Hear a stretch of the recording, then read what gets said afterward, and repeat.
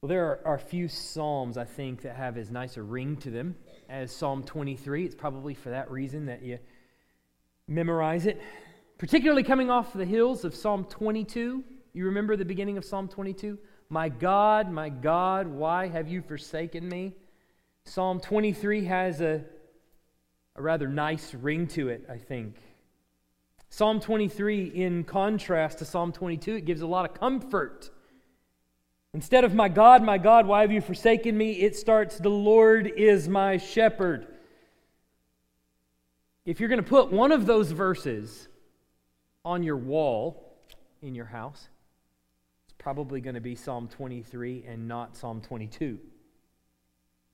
Can you imagine someone having, why are you so far from saving me, in a really cool font above their fireplace?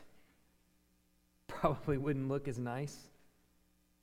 Psalm 23 gives us warm, fuzzy feelings for a few reasons. One, there seems to be little required of us in the text. Let's be honest. When we read it, it just makes a whole bunch of statements of fact about the Lord.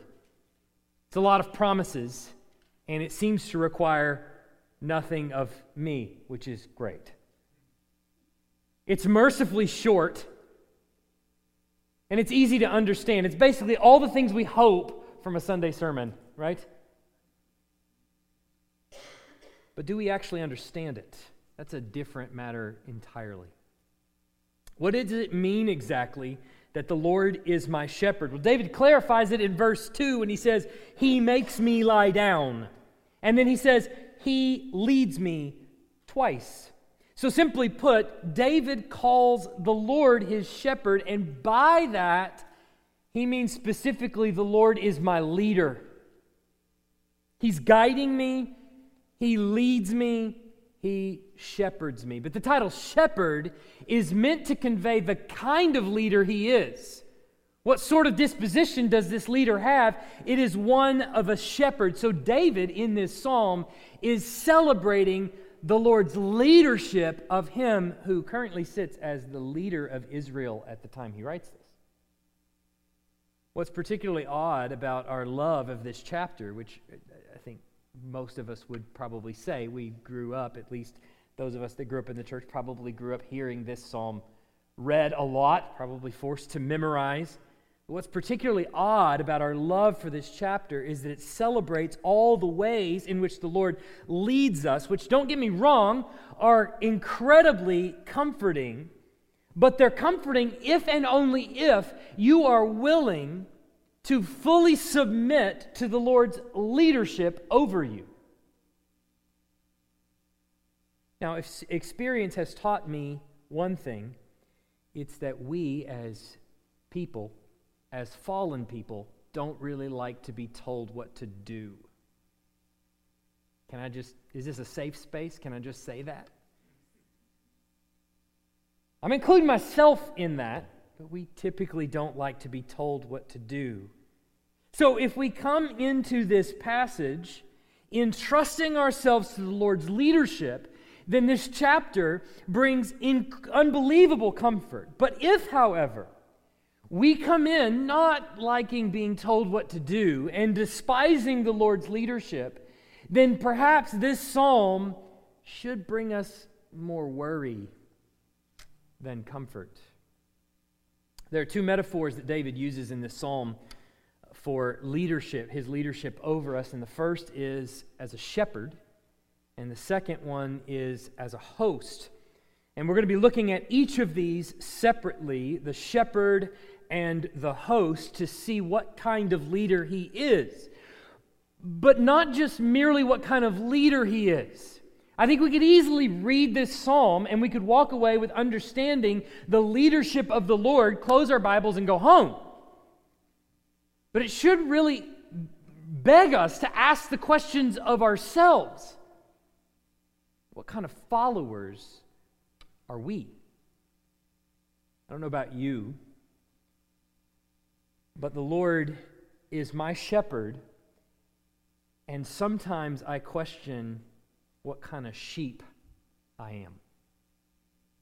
Sometimes I feel a little bit like this sheep here.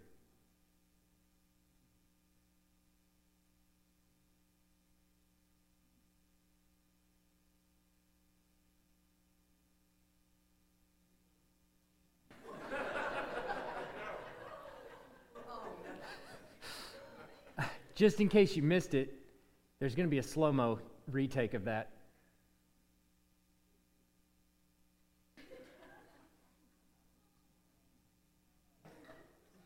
All right, you can move. Pulled out of the ditch and then you just go right back in the ditch. Is that the kind of follower you are? First, let's look at the Lord as shepherd. In the previous psalm, David, in the previous psalms, David has described the Lord in a lot of different ways. He's called him a king. He's called him a deliverer. He has called him a rock. He's even called him a shield. But if you'll notice, at the beginning of this psalm, he gets intensely more personal than that. He's not just a shield, he now becomes my shepherd.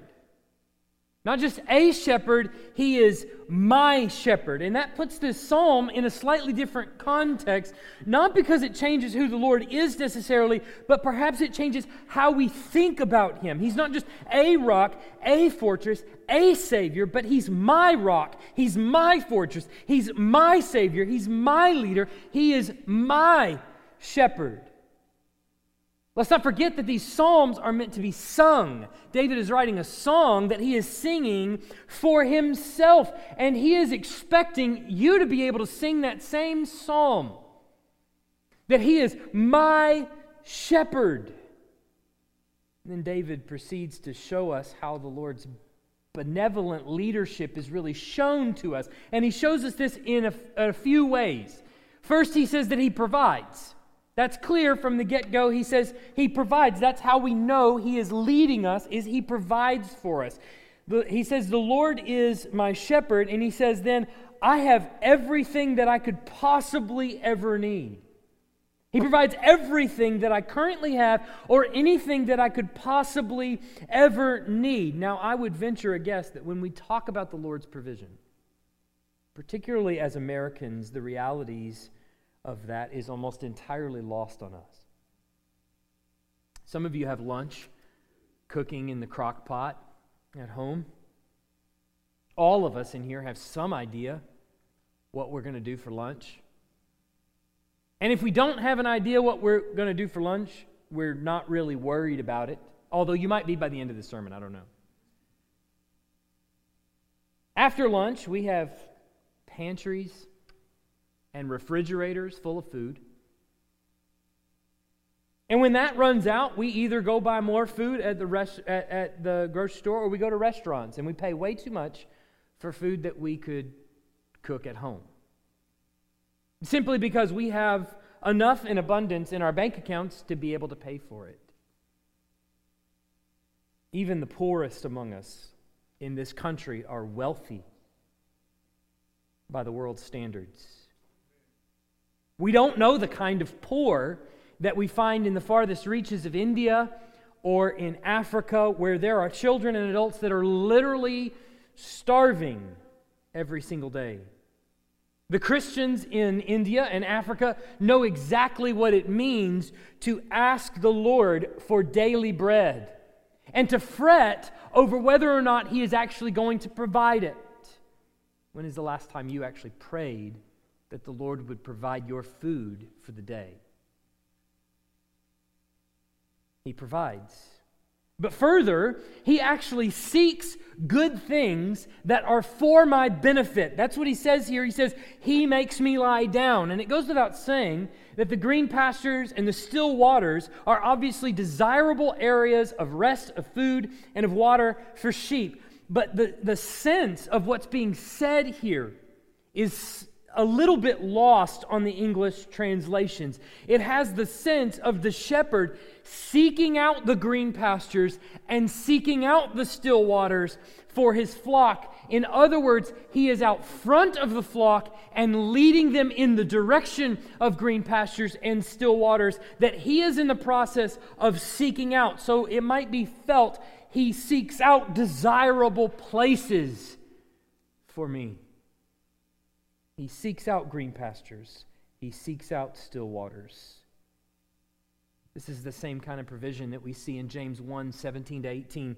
Every good and every perfect gift is from above, coming down from the Father of lights, with whom there is no variation or shadow due to change. Of his own will he brought us forth by the word of truth, that we should be a kind of first fruits among his creatures. This is the point of his provision. He provides what is good for you. Not necessarily everything that you want, mind you. He provides what is good for you. How do I know that it's good for me? He provided it. That's how you know it's good for you. Normally, the meals at our house are selected by my wife and me. We tell our kids what they're going to eat. This is what's good for you. Eat those things on your plate. The exception are birthdays. Today is both my son's birthday. Born on the same day, 2 years apart. So they get to choose the menu. The menu today is pancakes, brownies, cake, and ice cream. Waffles were in there, but we had to scrap something. It's basically cake in all of its many forms, along with ice cream for dessert. Right? On any given day, 3/5 of my house wants cake for dinner. And 4/5 when Andrea caves, which is not too difficult. But that's not what's good for them. Now, if you were to ask me, I would never pick cancer. All my loved ones would live forever. They would never die. And of course, we'd never live in poverty. But I'd die a miserable wretch. Because as it turns out, godly character in a fallen world is forged in the fires of adversity. The Lord knows what's good for me, even when I don't. I want brownies and cake and ice cream, though He knows what's good for me. That's how we come to trust in His provision. He provides, David says. But the second aspect of His leadership is that He forgives and sanctifies. So He provides, but He also forgives and sanctifies as our leader. David says in verse 3, He restores my soul. He leads me in paths of righteousness. And by restores my soul, he means that the shepherd turns the hearts of the flock back to him. At the point when we begin to wander, he turns the hearts of the flock back to him, and he receives them. Now, this is potentially the best news for us who are prone to wander, which is all of us in this room, prone to wander. This is particularly comforting for us. God is saying that His straying sheep, He welcomes back in the fold, but not only does He welcome them, He also turns their hearts back to Him. Jeremiah 50, verse 6 says this, My people have been lost sheep. Their shepherds have led them astray, turning them away on the mountains. From mountain to hill they have gone. They have forgotten their fold. Jeremiah 50, verse 19. This is just a few verses later. I will restore Israel to his pasture, and he shall feed on Carmel and in Bashan, and his desire shall be satisfied on the hills of Ephraim and in Gilead. He restores his sheep. And specifically, He has done that already for us in redemption history by purchasing our redemption on the cross of Christ.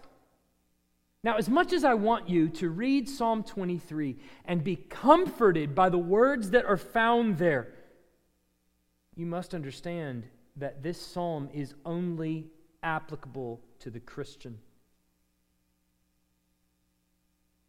The only way it can be read and applied truly to your life is as a Christian. Jesus actually, in John, defines His sheep. In John 10:27, He says, "My sheep hear my voice, and I know them, and they follow me."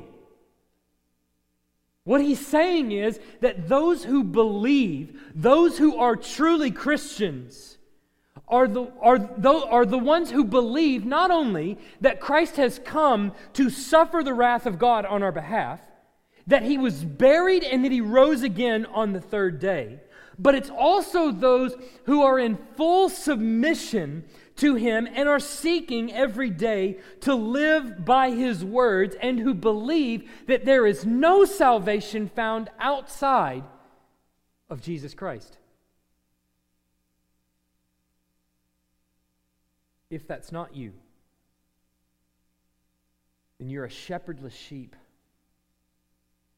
You're wandering around in the field, and perhaps you've followed the flock for a long time, coming to church and whatever, having some sort of loose association with His church. But I'm here to tell you, you can come into the fold. We were all at one point just as you are, equally lost, and sometimes we are prone to wander. But you can come into the fold through repentance and faith. Confess your sins to Him and turn from them. What's stopping you? What really is stopping you from confessing your sins to Him, owning them to Him, turning from them and coming into the fold, and celebrating newness of life found only in Christ, where in Him only can you find rest? But He doesn't just restore their souls. He leads His sheep in paths of righteousness.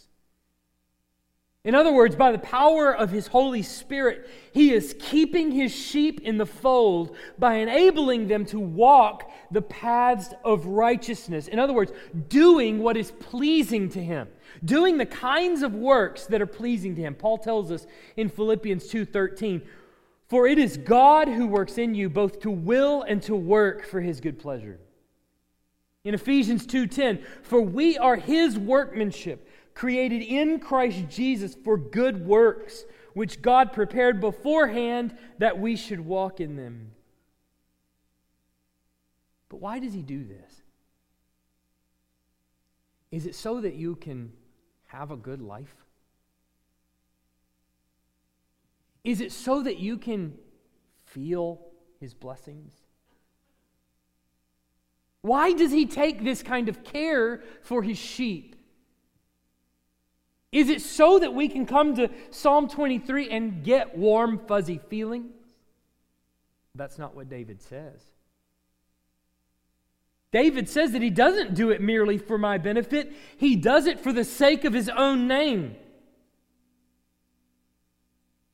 Now, believe it or not, that's good news for you and me, that He does it for the sake of His own name.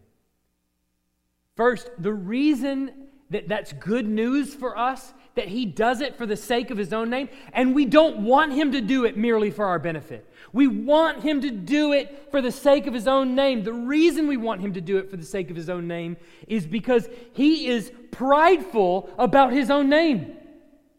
He is jealous for His own name. And He will not sit idly by while His own name is tarnished. The Bible tells us this. Ezekiel 36:21-23 says, "But I had concern," this is God speaking, "but I had concern for my holy name, which the house of Israel had profaned among the nations to which they came. Therefore, say to the house of Israel, thus says the Lord God, it is not for your sake, O house of Israel, that I am about to act, but for the sake of my holy name, which you have profaned among the nations to which you came. And I will vindicate the holiness of my great name, which has been profaned among the nations, and which you have profaned among them. And the nations will know that I am the Lord, declares the Lord God, when through you I vindicate my holiness before their eyes. What's coming to Israel is punishment and redemption. What causes the Lord to act?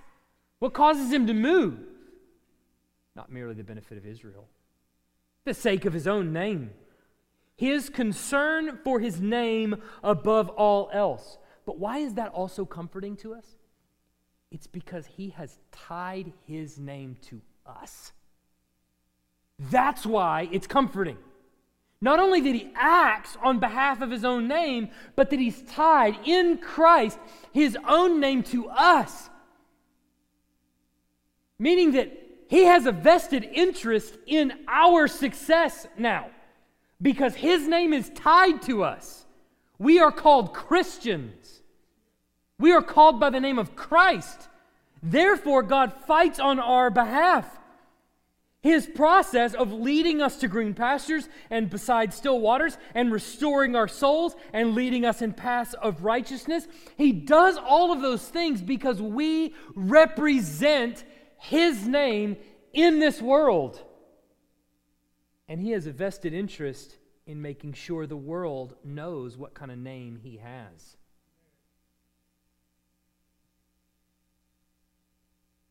We teach our children table manners. And sometimes our kids complain. I don't know about your kids, but sometimes our kids complain about us reinforcing table manners. And we just simply remind them we don't want other people to think you're raised by wolves. Right? I mean, isn't that the purpose of table manners? So that when you go public places, people don't think you're raised by wolves. Should be simple. But parents, to some degree, understand the idea of fighting for and having a vested interest in the protection of your own name. Right? The name Crosswhite, or whatever name it is, at the end of your surname, you want to protect, and so you raise your children in that particular way. Well, God is no different, except much greater and much more perfect. He instills righteousness in his children. Why? Because the name Yahweh is righteous. And the world needs to understand that his people are also called to be righteous. And so he moves among us. He corrects us. He guides us for the sake of his own name. But do you understand what this also means? It means that if you're a sheep in his fold, you have a few choices. One, you can submit to his leadership. And as a sheep, you can walk on the path behind the shepherd and follow him to green pastures or beside still waters. Another option is you can sit down in the brambles. That is, thorn bushes.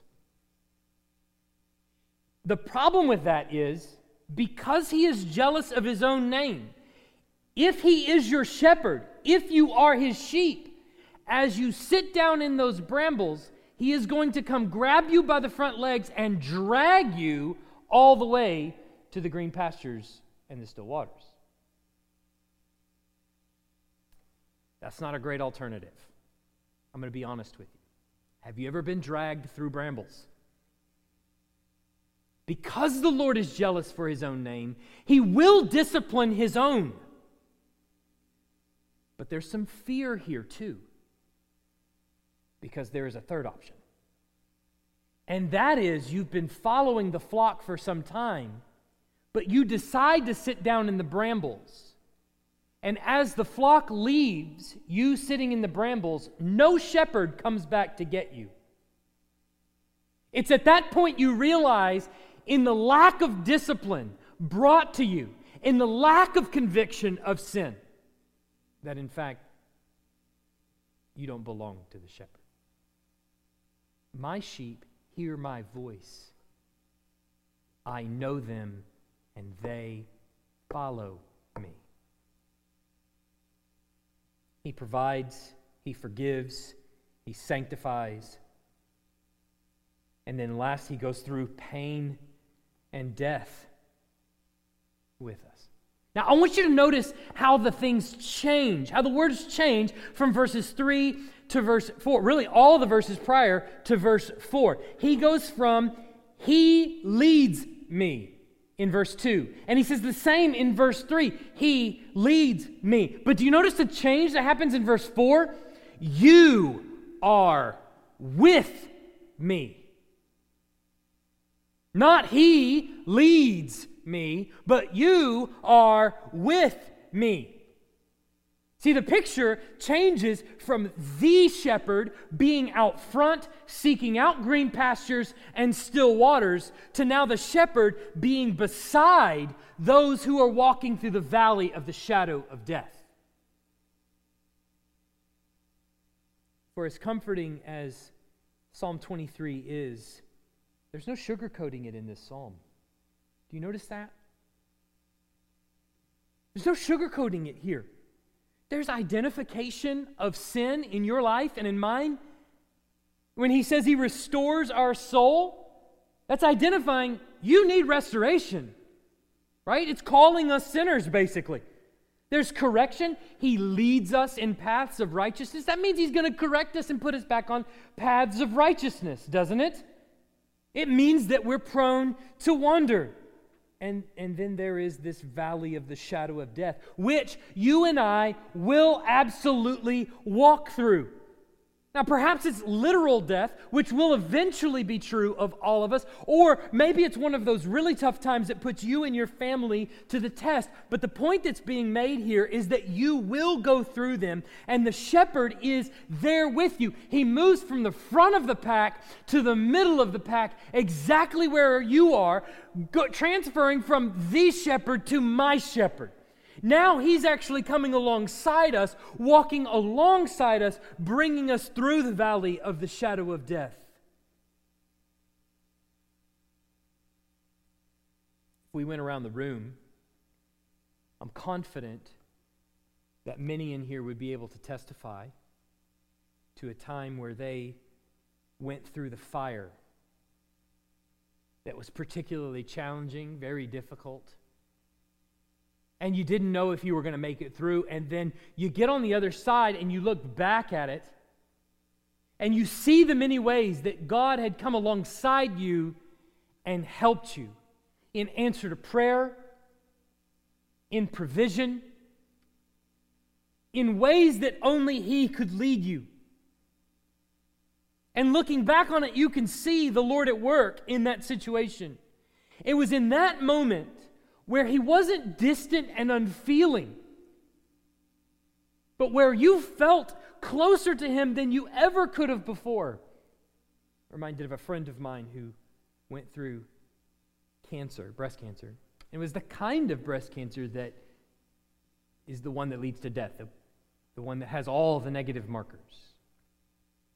The day that she got the report, it was a bad, bad day. The day she walked out of the hospital in remission was a joyous occasion, but I remember her texting me and saying to me, the thing that I'm worried about is that the last 2 years I've been closer to the Lord than I've ever been in my life. And I'm worried that now as the cancer has left me, that I'll be prone to wander as well. And it's looking back in remission of cancer that you can see the Lord was actually beside me every step of the way. And I was closer to Him then than I ever have been before. That's what David is personifying here. The shepherd now comes alongside the sheep and leads them through those trying times. But one day it will actually be death. And what will we experience then as Christians but that Jesus the shepherd will come alongside us as only one who has really died and lived to tell about it can do. Come alongside his sheep and be with you in that very moment, which brings us to the last thing for us to consider really briefly, the Lord as host. Where is all this leading? Well, he says it's leading to a table. Sheep don't sit at tables. Okay? The metaphor has changed. The Lord is no longer playing the role of shepherd. He's now a host. And his sheep are playing the role of guests, where before the watching world, that is the table of the enemies, before the watching world, the table is set for us. In another parable, the enemies are called goats. The table is set, and the cup of wine overflows. It's designed to be blessing. This is the point that all of this is building to. The restoring of the soul, the paths of righteousness, they're all leading to this place right here, which is what? The house of the Lord forever. That's what it's leading to, the house of the Lord forever. I want you to think about, David has already clued us into this before. He's already told us about this. In Psalm 16:11, you make known to me the path of life. In your presence there is fullness of joy. At your right hand are pleasures forevermore. Here it is. The green pastures, the still waters, is the presence of the Lord, to which the shepherd is leading his sheep. He's leading us into his presence. Why? Because as his people, he is jealous for his own name, and he will not stop until we enjoy the blessings of eternity with him forever, as it was always meant to be.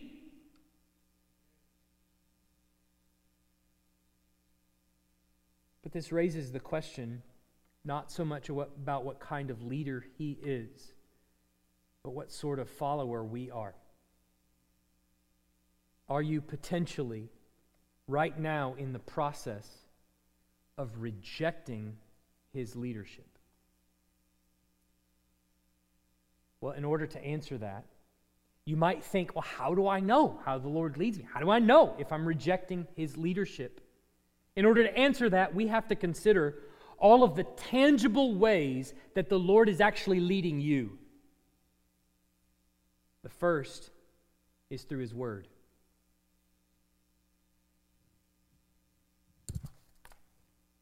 That's this.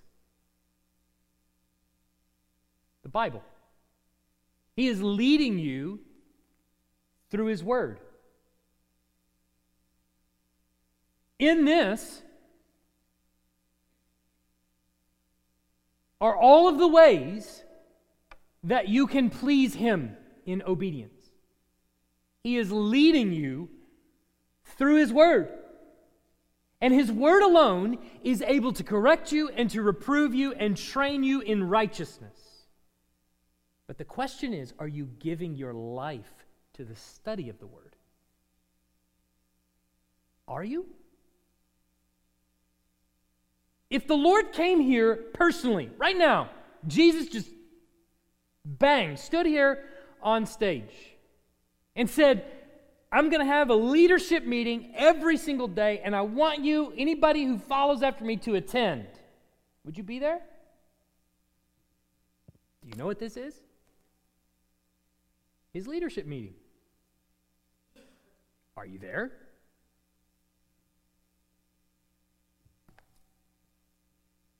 Are there areas of your life where you find real, legitimate joy in sin? Where you think about ways in which you will be able to sin today? Do you actively plan it?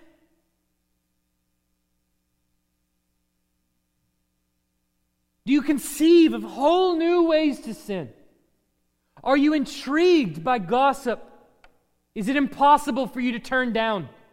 When your friend is next to you and they want to share with you that new bit of news, Is it impossible for you to resist? What about when you learn that new piece of information? Is it impossible for you not to share it?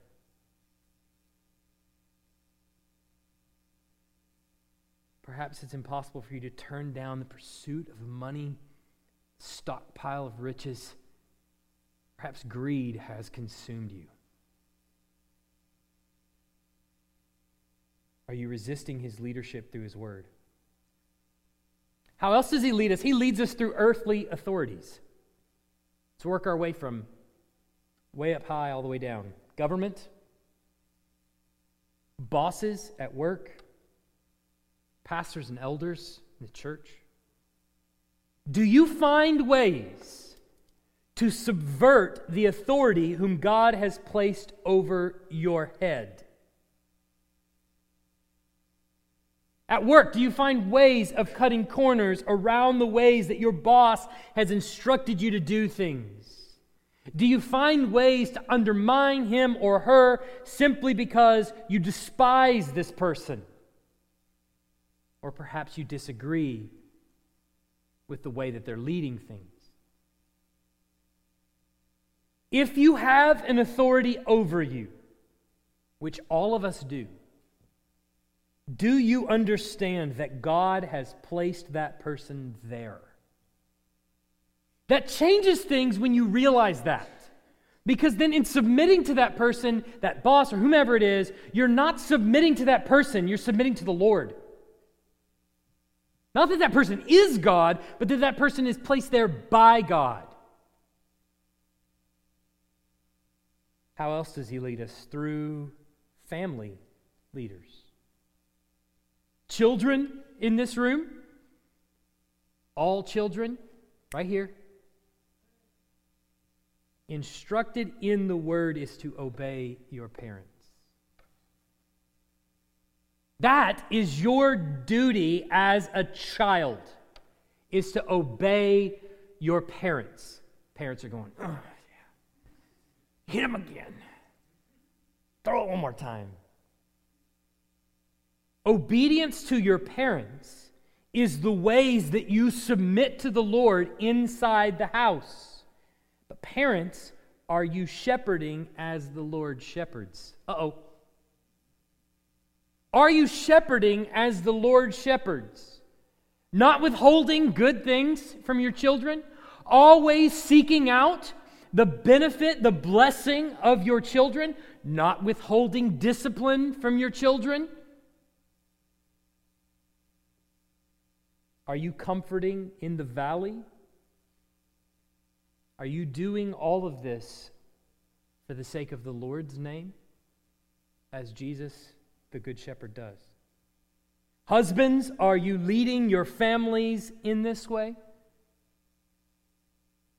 Wives, is submission still a cuss word in your mind? How else does he lead us? Ephesians 5:21 tells us that the church body is also how he leads us. Paul says, submitting to one another out of reverence for Christ. We as a church body are leading each other in that way. That we are submitting to one another out of reverence to Christ. Are you submitting to the Lord by submitting to the other Christians around you? When that Christian confronts you in sin, do you push back? That's not sin. Or do you consider? Here's the point. God's presence among us is personal. He leads us. He is our good shepherd. We need to look no further than in Christ himself to see that he comes alongside us personally to lead us. That much is clear. But you can sense and feel tangible ways in which he is leading you today by his word, by leaders that he has placed over you, by people even inside your own family, and by your church body. These are tangible means by which he has given you to lead you into green pastures and beside still waters. What happens then when you push back against all of those things? You just sit down in the brambles. We can look at Psalm 23 and we can be comforted by it. But if and only if our earnest desire is to submit to the Lord in all the capacities of our life. If not, then we should be a little bit fearful. Because either He's going to discipline us, and because of our rejection of those things, He's going to come alongside us with the rod of correction. Or, in the worst case scenario, no shepherd will come back for you at all. In which case, this whole time, you've been playing games. The choice is yours. Let's pray. Heavenly Father, I pray that as we consider your leadership in our life, that our hearts would be bent in glad submission to you. I pray that you would pull us in. Woo us. Help us to understand the ways that you're leading us now. Help us to see the ways in which we just would rather sit down in the bramble bush. Lord, I pray that for all of us in here, that our hearts would be broken to some degree, that we might see our sin and repent from it. And Father, that you would encourage us as well, to let us know that the rod of correction is for our good and for your glory. In Jesus' name, amen.